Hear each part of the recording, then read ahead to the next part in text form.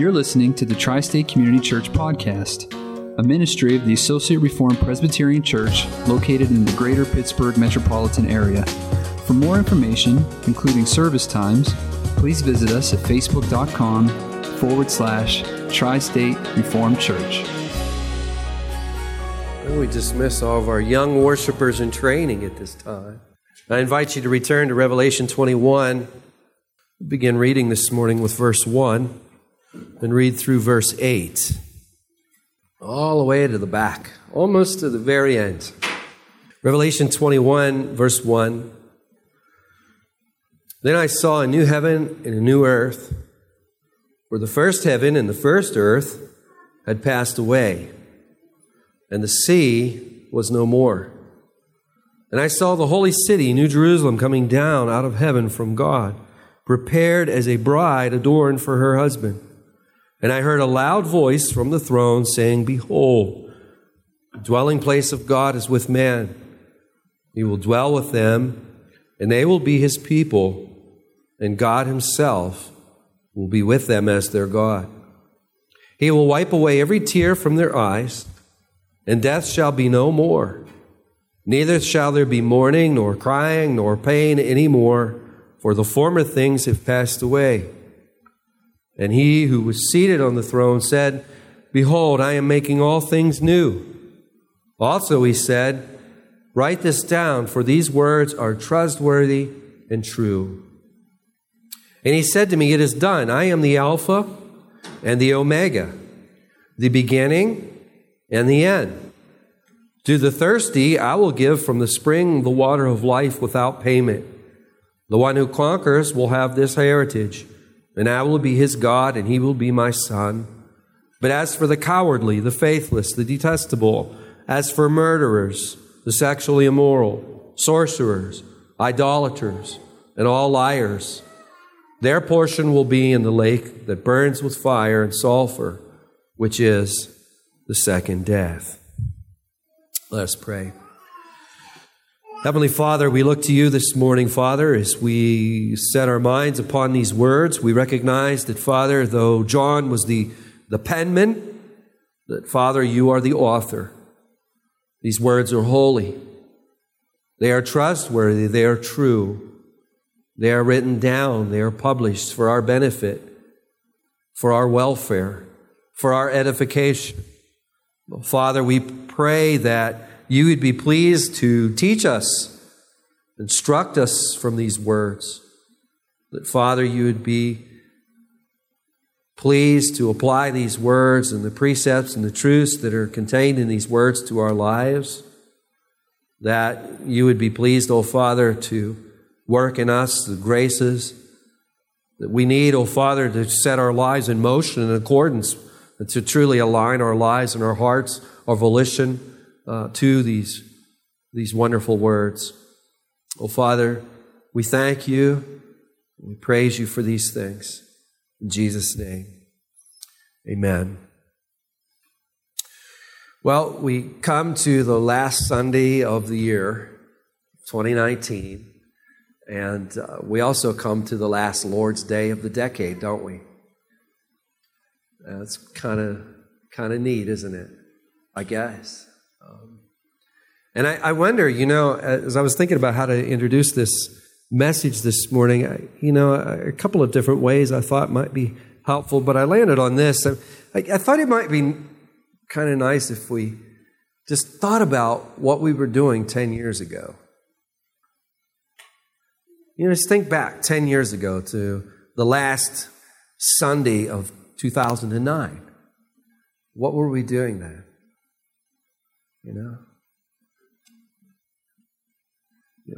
Where were we working? Maybe we were in college. Maybe we were in school. As we look at youngsters here this morning, one just walking in to join us. She wasn't even here 10 years ago. She wasn't even with us yet. And and we can think, we can add to that. We've got several others. We got a room full in the back, I think all of which. Maybe there's one back there, I don't know. There's probably one back there that I think is 11. I have trouble keeping track of my own age, let alone everyone else's.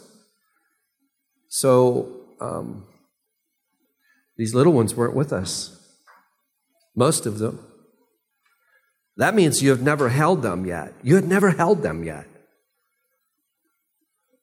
You had never seen what the Lord had planned to bless you with yet. And perhaps some of us haven't even met our spouses yet 10 years ago. Maybe we had met our spouses and maybe we were in the courtship phase, Or maybe we had set our eye on our spouse and we thought, how do I get the courage up to ask her to have dinner with me? I can remember eyeing up my spouse who lived next door to me, thinking, be nice to have her over for dinner. What were we into 10 years ago? What were your dreams, your aspirations, your goals? What were they 10 years ago?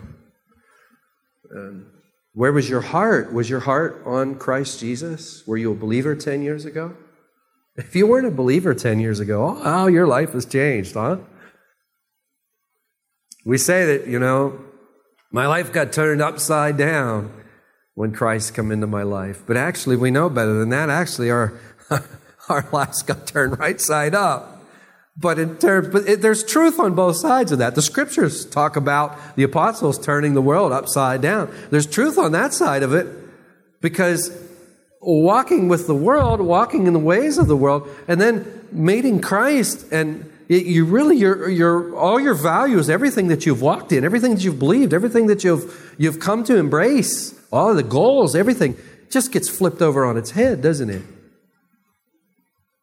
But on the other side of it, it could equally be sad. No. You actually you were on your head and you got put on your feet. You were flipped right side up. Time. As I was thinking along these lines, I was thinking of Tri-State Community Church. Where was Tri-State Community Church 10 years ago? 10 years ago to this day, I didn't preach on the Lord's Day. And on the last Lord's Day of 2009, I did not preach. I remember that. I don't know how I remember that, but I remember that. Good friend of mine preached for us on that occasion. And has anyone ever heard the term Low Sunday? I didn't think many of us would know that term. There's a term, actually, it was really popular a couple of decades ago, known as Low Sunday. Now, what is Low Sunday? Low Sunday follows High Sunday. What is High Sunday? High Sunday typically was the Sunday before Christmas, when historically in our country, churches would swell in attendance just before Christmas. But the following Sunday after Christmas was typically the lowest attended Sunday of the year. And that actually in itself, could be another sermon, because that really was reflective that there were serious problems even back then, wasn't it? Serious problems. I was taking advantage of Low Sunday when we first started. I remember when I was receiving the call in our denomination, when a church planter is installed, it's actually he receives a call just like he would receive a call to an organized church. And I remember there being discussion concerning my call. There was a group of people that my call stated that I was to be off 4 Sundays a year. And there was a group of people that were saying, no, we should put in his call that he's off 6 Sundays of the year. And incidentally, it was the older ministers who said he needs to be off 6 Sundays of the year, not 4 Sundays of the year. And interestingly enough, I see their wisdom in that. But I remember Connie Johnston, who was with us 10 years ago, who is now with the Lord. She was the wife of one of my mentors, Reverend David Johnston. And I remember Connie sitting there listening to all this discussion, and she started laughing, and she says, well, listen, you can give him 20 Sundays a year off. He's not going to be able to take them. And that was so true initially for the first, I don't know how many years. I think we took 1 Sunday off, for a couple of years. Then we were taking 2. It's only this past year that we were actually able to take 6. So we think about all the changes. And 10 years ago, we weren't meeting right here, by the way. I'm looking around. There's a couple of us who were here. Where were we meeting? We were meeting directly under this room. We were meeting in what they call the Lion's Room. And we had a room rented all the way down at the hall, down in the end of the hall on the first floor. And we'd store all of our stuff in there. And then every Sunday we would have to come in, we'd take the tables, we'd break the tables down, we'd set the tables up in the hallway, we'd set up chairs and everything. And do you remember the messes we used to clean up?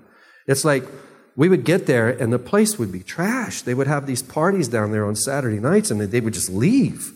And I remember thinking about 2 months in, I'm like, we're paying them to be their custodians.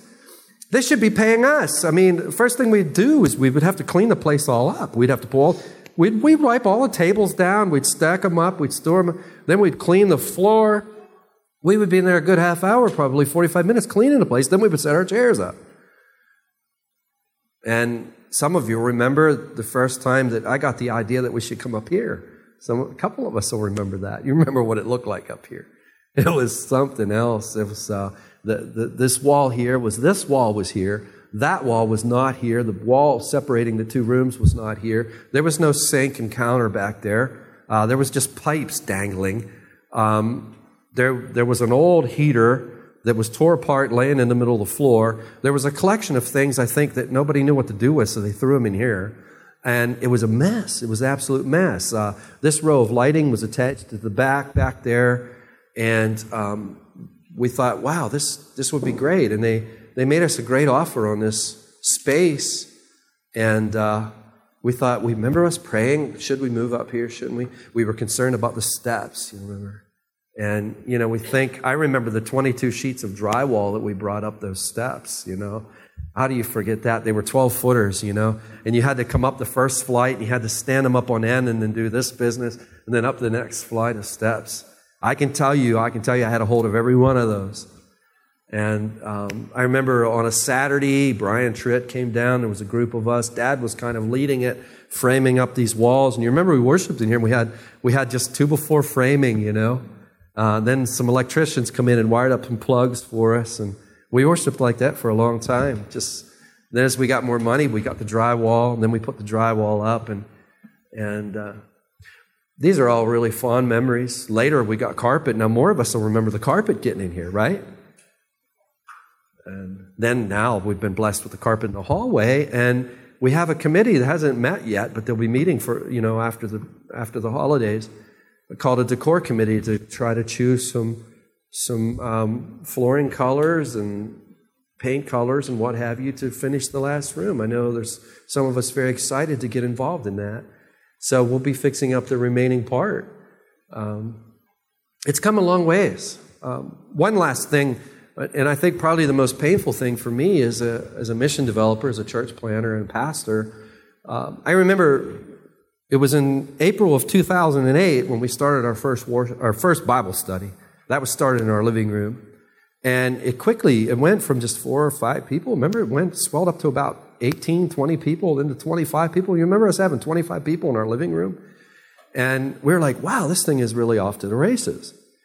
But the older church planners were telling me, the church planners have been at it for a while. They're like, listen, you need to understand something. You need to prepare your heart for something. Most of the people that are with you now will not be with you 2 years from now. And I remember taking that to prayer. I'm like, no, heaven forbid that. No, I remember that being like, no. And I'll tell you right now, there's only 3 of us. There's only 3. As I look around the room, there's only 3 of you. From that initial 25 people that are present here this morning, not including Tammy and I. It was just like they said, So over those 10 years, we've seen people come, we've seen people go. But it's truly wonderful to see what the Lord is doing now. Why am I spending so much time on this? Do I have a point? I think some of you right now are starting to wonder, does he have a point? Yeah, I have a point. Time is marching on, isn't it? It's marching on at a fixed rate. But what is it marching toward? The world will answer that question and say, well, it's just marching. It's not necessarily marching toward anything. It's just marching. That's what time does. It just marches. really all on its own. It just marches. It's such a fixed pace, all by itself. It marches. But our text that we've read this morning, our text actually takes us behind the scenes. It takes us behind time. It takes and it removes us. It transports us in many ways outside of time, where the future is as clear as the present and the past. Because in God's mind, in God's eyes, this is something, if you want to just really delight yourself in the Lord this morning, try this. When God looks, He not only sees the present. When we look, we see the present. When we look back at the past, we see what we can remember. We can't remember everything. We can't see the future. We can only guess about the future. But when our Lord looks, what does He see? Perfectly, clearly, all. Past, present, future. All at once. What a thought. It's difficult to entertain that thought very long, isn't it? It just brings you to your knees and you just praise Him. And here the Lord's inviting us in on the way He sees. He's inviting us in on what He sees. And in verse 5, we especially see this. In fact, verse 5, I would submit, and this has been said by others, by the way, this is not something novel to me, but I would submit to you that verse 5 is probably the most important verse in the book of Revelation. Verse 5 is such a key verse.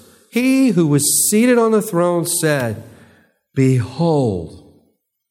Behold. You see that word, behold? What's that word mean? That means, hey, all right, don't let your mind go fishing right now. Concentrate. Think for a second. Behold. See. Look. Take this in. Apprehend this. Behold. Behold. I am making all things new. Now, notice the tense of the verb, making. The Lord is not saying, behold, I will make all things new, though that would be a theologically correct statement. Will He make all things new? Absolutely. But it doesn't say I will. It's not speaking completely in the future tense. Nor does it say, I have made all things new. Would that be a theologically correct statement? No. Because all things haven't been made new yet. God doesn't say that. He doesn't say, I have made all things new. Nor does He say, I will make all things new. He says, I am making all things new. It's like a remodeling project. Listen, if you are involved in fellas, if you're involved in a remodeling project, I pray you have a patient wife. Why? Because remodeling projects start with an enormous mess, don't they? Now notice the tense of a remodeling. I am remodeling. When people come to our home, I usually say, if they've come for the first time, listen, we are remodeling. In other words, we got this mess. We can't quite get it done. It's a process that's going on. I'm starting to wonder, I shouldn't say this too loud with Tammy present, but I'm really wondering if it'll ever get done. She's been wondering that for years. As long as there's a little progress once in a while, and there has been. We've made a little progress here recently. But notice the tense. It's something that's going on. It's ongoing. I am remodeling. The Lord says, I am making. When we review the last 10 years, when you think about the last 10 years of your life and what is going on, one of the things that we recognize very quickly when we do that is all of these changes have taken place.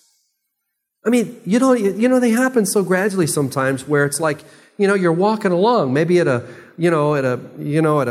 flea market or something, or you're walking along at a swap meet or something, and you're not focused on where you're going. You're just looking around. You're walking for a while. Finally, you look up and you look, how far we've gone. Or you're at the beach and you're walking and you're not paying much attention. You're just walking. Then you turn around and you can't even see the pier that you started out at. But when you stop and you take a look back and you look at all of the changes that are taking place in your life, you might have been single 10 years ago. You might have been in school 10 years ago. You might have been in college 10 years ago. You might not have had any children 10 years ago. You look at all of the changes that have taken place in your life. Guess what? Every one of those changes is part of the fabric of what God is doing. There's a remodeling project going on. Now, I want to introduce it with the word remodeling, but I want to make as we go along here, you're going to see remodeling is not strong enough really for what God is actually doing, but it's a good place to start. And we'll let the word remodeling be the first rock we throw in the creek in order to step across, okay? Let's just hold on to that word remodeling. Look what is said in verse 5. The Lord says, "Behold, I am making all things new." Now, what exactly is the Lord making new? We're told all things. But in our context, if you look back to verse 1, John in his vision sees a new heaven and a new earth. And he says, "For the first heaven and the first earth had passed away, and the sea was no more." Now, some of us who love the ocean and read that the sea is no more, that doesn't sound like good news if you love the ocean and you love the beach and you love all those things, right? Some of you do, don't you? What do you think of a world without an ocean? No beach. Well, hold on to that for a minute. I got to watch how many things I ask you to hold on to. You're going to run out of hands. Notice it says, "I saw a new heaven and a new earth.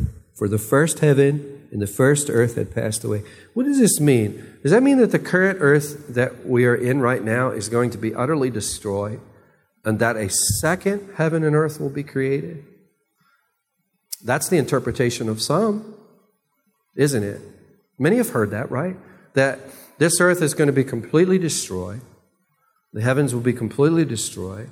And there's going to be a new heaven and a new earth.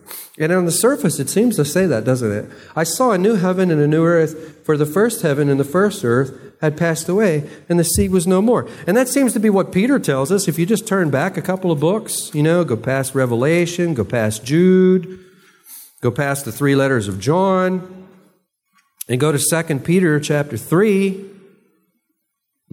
Peter there is speaking about the day of the Lord, speaking about the predictions of the holy prophets in verse 2. He's trying to stir up a sincere mind by way of reminder.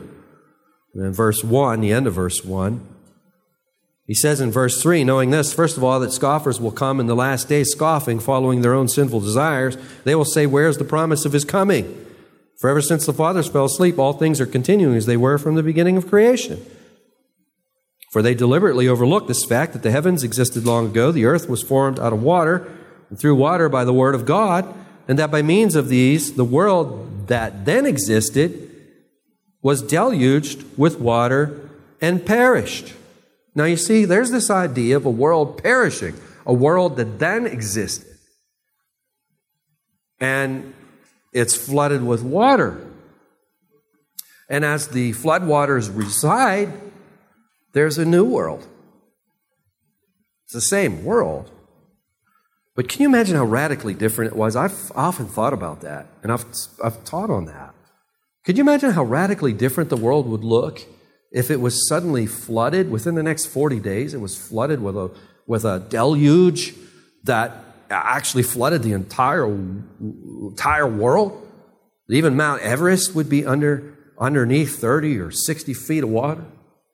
You imagine the effect that would have on Chester, for example? What would that do to the hillside around here? That would bring we get rain, and what happens to our roads? The hillsides come down across our roads. What would happen if this whole thing was underwater? I mean, it could be anybody's guess as to what could happen.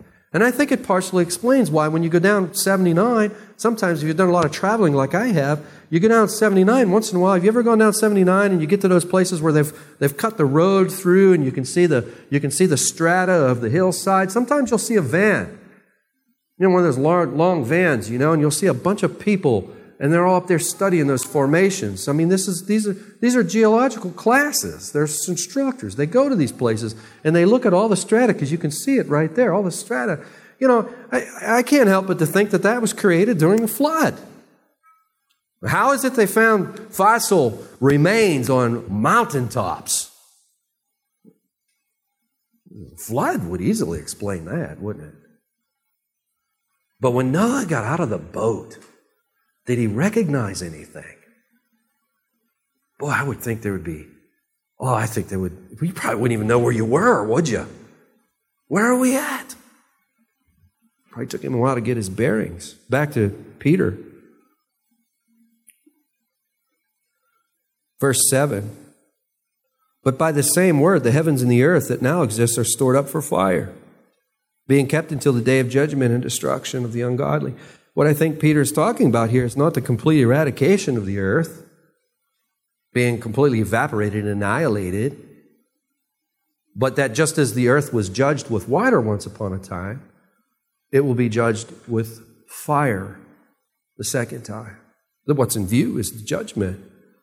And the earth is going to be so remodeled. Let's start with that word. Remember, that's the rock we tossed in the creek. I want to go further. Let's toss another rock in the creek that will take us a little further. Remodeling is not a powerful enough word for this.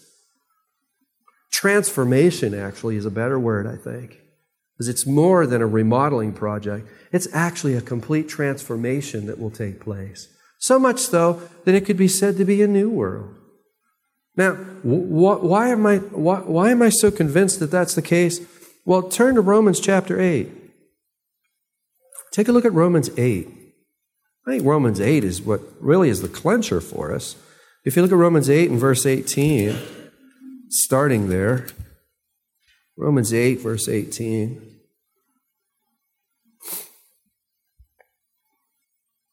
There Paul says, I consider that the sufferings of this present time are not worth comparing with the glory that is to be revealed to us. If you're going through a tough time, there's a verse for you, huh? Verse 19, for the creation waits with eager longing for the revealing of the sons of God. So here the creation itself is waiting with an eager longing. Now it seems a strange thing if what creation's end is annihilation. It seems a strange thing to be waiting with eager longing for annihilation, doesn't it? I mean, one could say that you're suffering so bad that you could eagerly await annihilation so that you would no longer suffer. But I think as we read on, we can see that can't be what's in view here. Verse 20, for the creation was subjected to futility, not willingly, but because of him who subjected it, in hope that the creation itself will be set free from its bondage to decay and obtain the freedom of the glory of the children of God. Now this is dense. What's going on here? Well, when Adam sinned, all of creation fell, didn't it? And became subject to decay.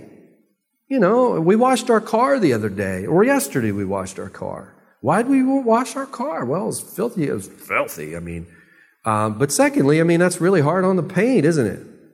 It's hard on the vehicle. Our cars, you got to work on them all the time. They're in a state of decay. Our houses, we have to work on them. Everything around us is in a state of decay. What about our bodies? Some of us are nurses.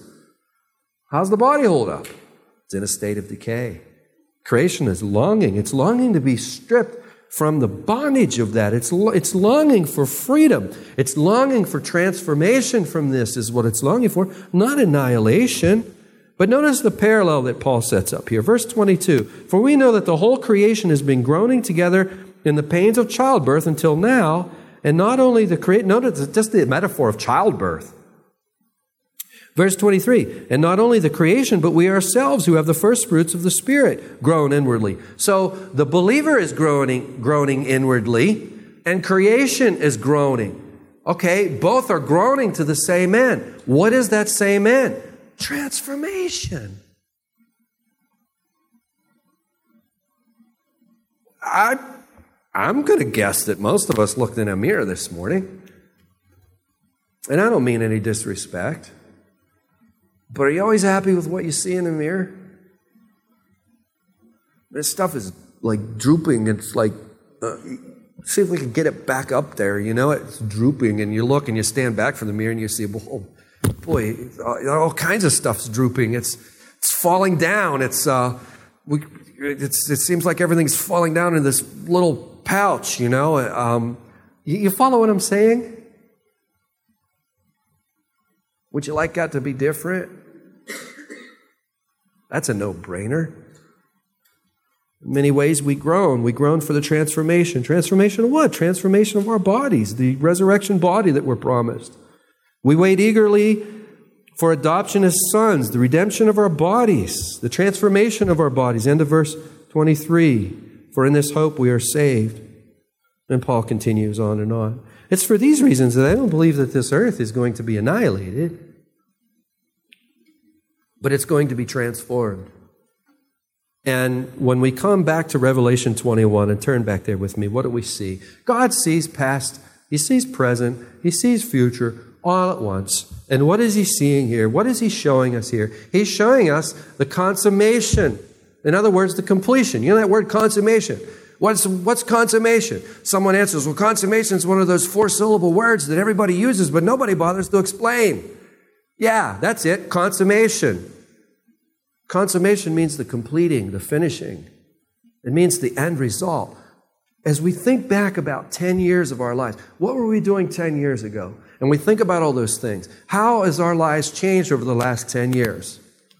How is the community here at Tri-State Community, how has it changed over the 10 years? As we think about all these changes, what direction are we headed to? How are we moving? What are we going forward to? What is happening? Well, I can tell you what is happening. God is taking us. We're on a bus, and He's taking us to consummation. He's taking us to the completion of what He plans to do. And in this marvelous chapter, He's giving us a vision of what it'll be like.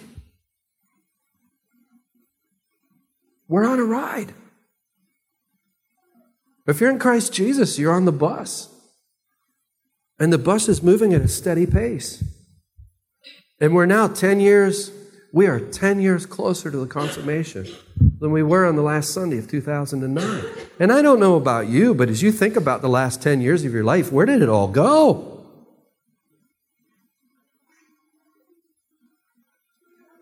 It makes me wonder, okay, in 2029, maybe we could preach this again if the Lord is willing.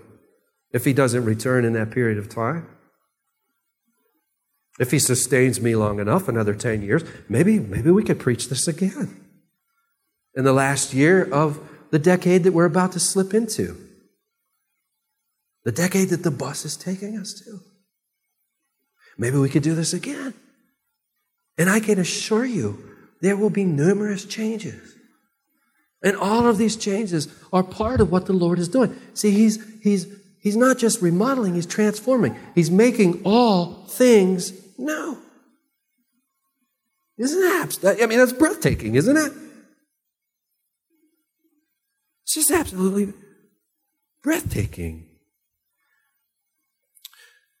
John talks about a holy city. We could talk about that another time. Prepared as a bride adorned for her husband. I heard a loud voice, verse 3, from the throne saying, "Behold, the dwelling place of God is with man, and He will dwell with them, and they will be His people, and God Himself will be with them as their God." What is that? You recognize that? Many of you recognize that. That's the covenant promise, isn't it?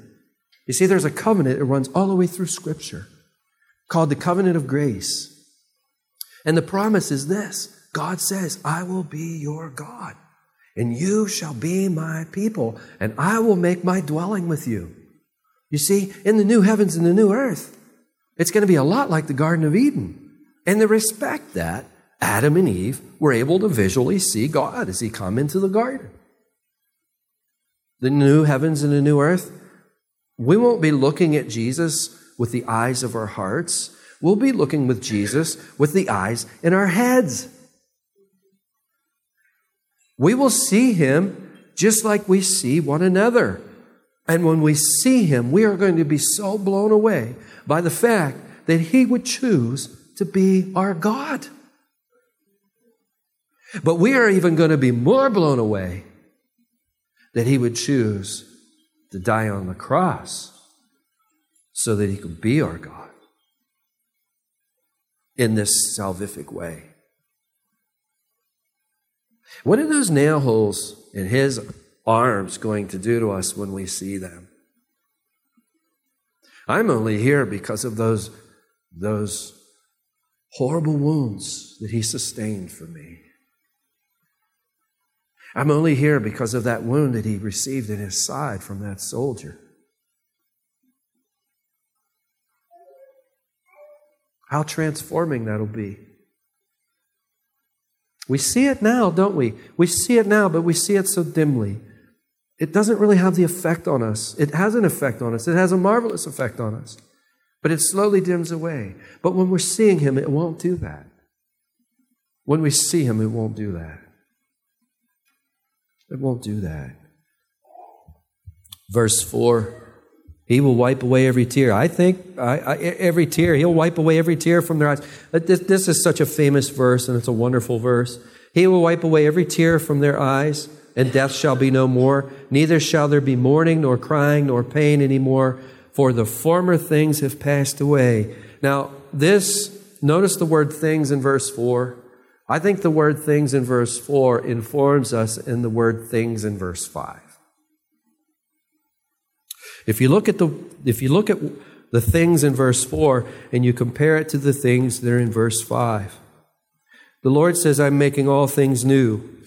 Verse 4, the former things have passed away. What things? Well, the things that have caused all the crying. Well, what's caused all the crying? Well, ultimately what's caused all the crying was Adam's transgression in the garden. Because when Adam transgressed in the garden, Adam fell, and all humanity fell with him, and the creation was cursed. And here we are, we're walking around a cursed world. Well, what is going to be burned up with fire? And actually, it may be a literal fire. It may not be a literal fire. It doesn't have to be a literal fire. It probably will be a literal fire. But what will be burned up in this little fire? It's judgment. Judgment upon what? Judgment upon all of the things that are wrong, leaving behind all of the things that are right. That's why as believers in Christ Jesus, we won't be affected by it. Why? Well, the illustration we get all the way back in Exodus with the Passover. When the angel of destruction came in to judge Egypt, the faithful were instructed to to sacrifice the lamb and to paint its blood on the doorpost and on the lintel, right? And the angel, when it saw the blood, he passed over the house. And if you're in Christ Jesus, that's an illustration. Because if you're in Christ Jesus, the very blood of Christ has his shed death on the cross has atoned for our sins, has taken our sins away. God is not going to punish Jesus for our sins and then turn around and punish those who have put their faith and their trust in Jesus. No, we're going to be covered in Christ. The destruction will go right over top of us. And that's the point of the verses that start really in verse 6. If you look at verse 6, 21 verse 6. We get in the right chapter here. 21 verse 6. He said to me, it is done. I am the Alpha and the Omega. This is the Lord speaking. The beginning and the end. To the thirsty I will give from the spring of the water of life without payment. Okay. The one who conquers will have this heritage. Who is the one who conquers? The one whose faith is in Christ Jesus, right? I will be his God. He will be my son. But verse 8, but for the cowardly, the faithless, the detestable, as for murderers, the sexually immoral, sorcerers, idolaters, all liars, their portion will be in the lake that burns with fire and sulfur, which is the second death. See, without the covering of Christ, what's going to happen? Without the covering of Christ, there will be a destruction. But it won't be an annihilation. Annihilation is not in view. We know annihilation is not in view because the destruction that's going to happen to the ungodly is a destruction that will go on for eternity, isn't it? And it works really simply. Unless the Lord takes our sin nature away, then we're going to continue in that sin nature. And as we're oppressed with God's wrath, we will continue to sin. As we continue to sin, we're going to store up wrath. As wrath is executed, we'll continue to sin. It'll store up more wrath. And you see there's a vicious circle there that will just never end. Some of the changes that have taken place in the church over the last 100 years is on this very theme. Speaking like this makes you sound like a fire and brimstone preacher. One time I was introduced to a group of people and they said, this is Rick Anderson. He's not one of those fire and brimstone preachers. And I just cringed. I'm like, I don't know what that meant. I really wish that wasn't said. And it was with those words of introduction I had to start speaking. And all I wanted to do was try to clarify what was said without embarrassing the one that said it. That's what was going through my mind the whole time I spoke. I don't even remember what I was speaking about. I just remember that introduction. Now, if what that introduction means, I'm not one of those guys that stand up with a pointed finger, pointing down at everybody, saying, yo, yo, yo, yo, with this smirk on my face like I'm enjoying it, that people who are outside of Christ are all going to perish for eternity. If that's what is meant, then I'm happy to say, no, I'm not that kind of preacher. I don't ever want to be that kind of preacher. That's awful. When we speak about the destruction of anyone, we should do so with tears in our eyes, not with a smirk on our face like we're enjoying it. But what if if what they meant was, I don't preach on the judgment, that if there's a judgment coming, then I must make a correction very quickly, because judgment is part of my message. It has to be part of my message because it's part of the message. And if we tell people there's no judgment, what are we saying? There's no reason to quit doing what you're doing. There's no reason to repent. Don't worry about it. Have a party. Everything's cool. No, everything's not cool. You see right here very clearly everything's not cool. What's happening? We're on a bus. The Lord has His people on a bus. Time is marching. Click, click, click, click, click. At a steady pace. You can't stop it. You can't even take 1 second away from it. It's moving. It's moving towards what? The new heavens and the new earth. Who will occupy the new heavens and the new earth? Only those who are in Christ Jesus. What will happen to the rest? They'll be thrown into utter destruction. That has to be part of our message. Is anybody, you're like me, have you ever trembled at these words, verse 8 especially? I don't think many of them need any commentary from me this morning, but except for the word cowardly. Has anybody tripped over that word in this list? But as for the cowardly, the faithless, the detestable, as for murderers, the sexually immoral, sorcerers, idolaters, and all liars, their portion will be in the lake that burns with fire. Now, I think in our culture, we're going to trip over many of these words because we're increasingly, every year as we think about changes, as we think about the changes of the last 10 years, we're increasingly told, culture increasingly tells us that sin is okay. Sin is okay. Sin is okay. Immorality is okay. We're constantly being told sexual immorality, okay. All of this immorality, adultery, okay. It's all okay. No, it's not okay. Faithlessness, we can catch. Detestable, that which is detestable. Today, that which is detestable is called good. But I think for our purposes this morning, we get it. I don't think you need me to explain what's detestable. Murderers, sexually immoral, sorcerers, idolaters, liars. But the cowardly thing, what is up with cowardly? I can remember reading this long ago thinking, does the Lord only save the brave? Some people are incredibly brave. Some people aren't so brave. Is bravery part of the equation of salvation? Well, then the answer we have to say no, because it's not according to our works or according to our purpose or our performance that we're saved. It's only by grace that we're saved, right? Then what does cowardly, how do we explain this cowardly stuff? And the answer, I think, is this. What's in view is spinelessness. Think about spinelessness. A person who is spineless. A person who is spineless is always going to take on the color of the room, right? If it's a believing room, then they're going to take on the color of a believer.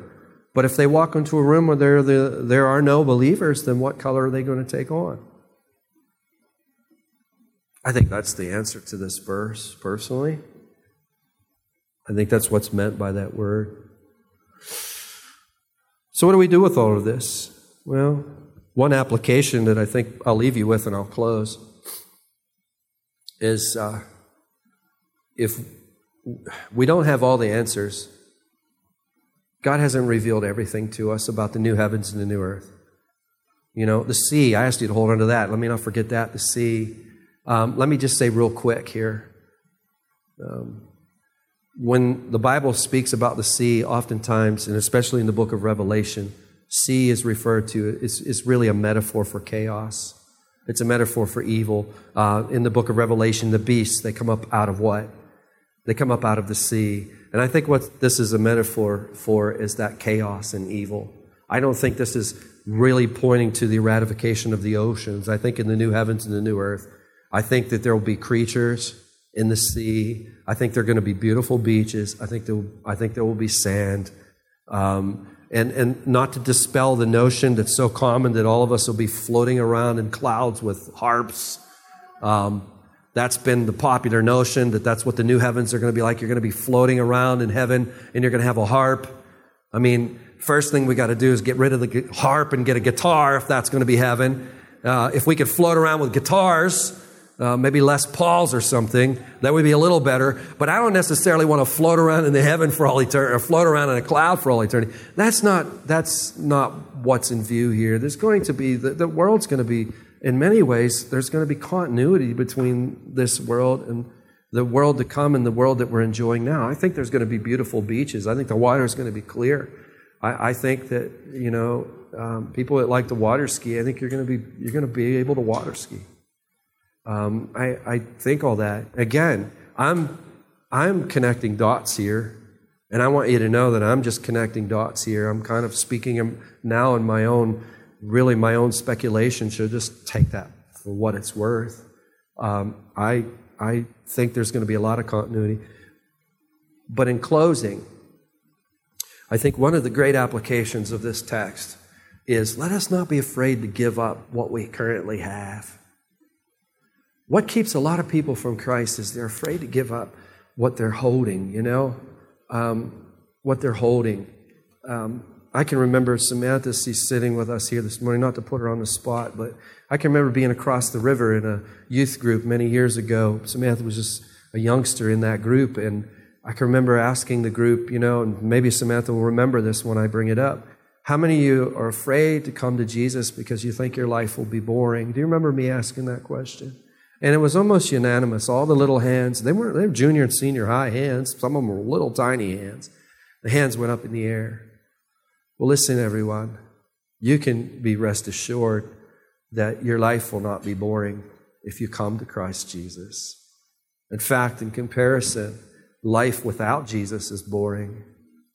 The things that the Lord has for His people are things that the hearts of most creative of us could never imagine. The eyes have never seen. The Lord is giving us a glimpse. He'll elaborate on this. Verse 5 is so pivotal for what comes next in the rest of chapter 21, and really in much of chapter 22. The Lord fills in some of the gaps, but the Lord withholds much of it. We don't know much of it. But the Lord is showing us, He is giving us the taste to say, this is what awaits my children. And it is incredibly good. Take my word for it. Write these words down, the Lord says. And who is saying all this? Who is saying all this? I saved the very best for the last. Verse 5. Who has said all these? He who is seated on the throne. Why are these words trustworthy and true? Because He who is seated on the throne is saying them. And not only is He saying them, He's telling John to write them down. Why? So that we can study them almost 2,000 years later and be edified, just like our brothers and sisters 2,000 years ago were edified. Amen? Let's pray. Heavenly Father, so much more could be said. Our attention spans are what they are. So much more could be said, Father. We thank You, Lord, for these great things that You have done. We sing about these things, Father. It's good for us to pause here on this last Sunday of the decade to just ponder on what You've been doing in our lives for 10 years. Everything that's good in our lives, Father, our children, and everything that's good in our lives, Father, You've put there. We so thank You, Father. We so thank You. We so praise You, Father.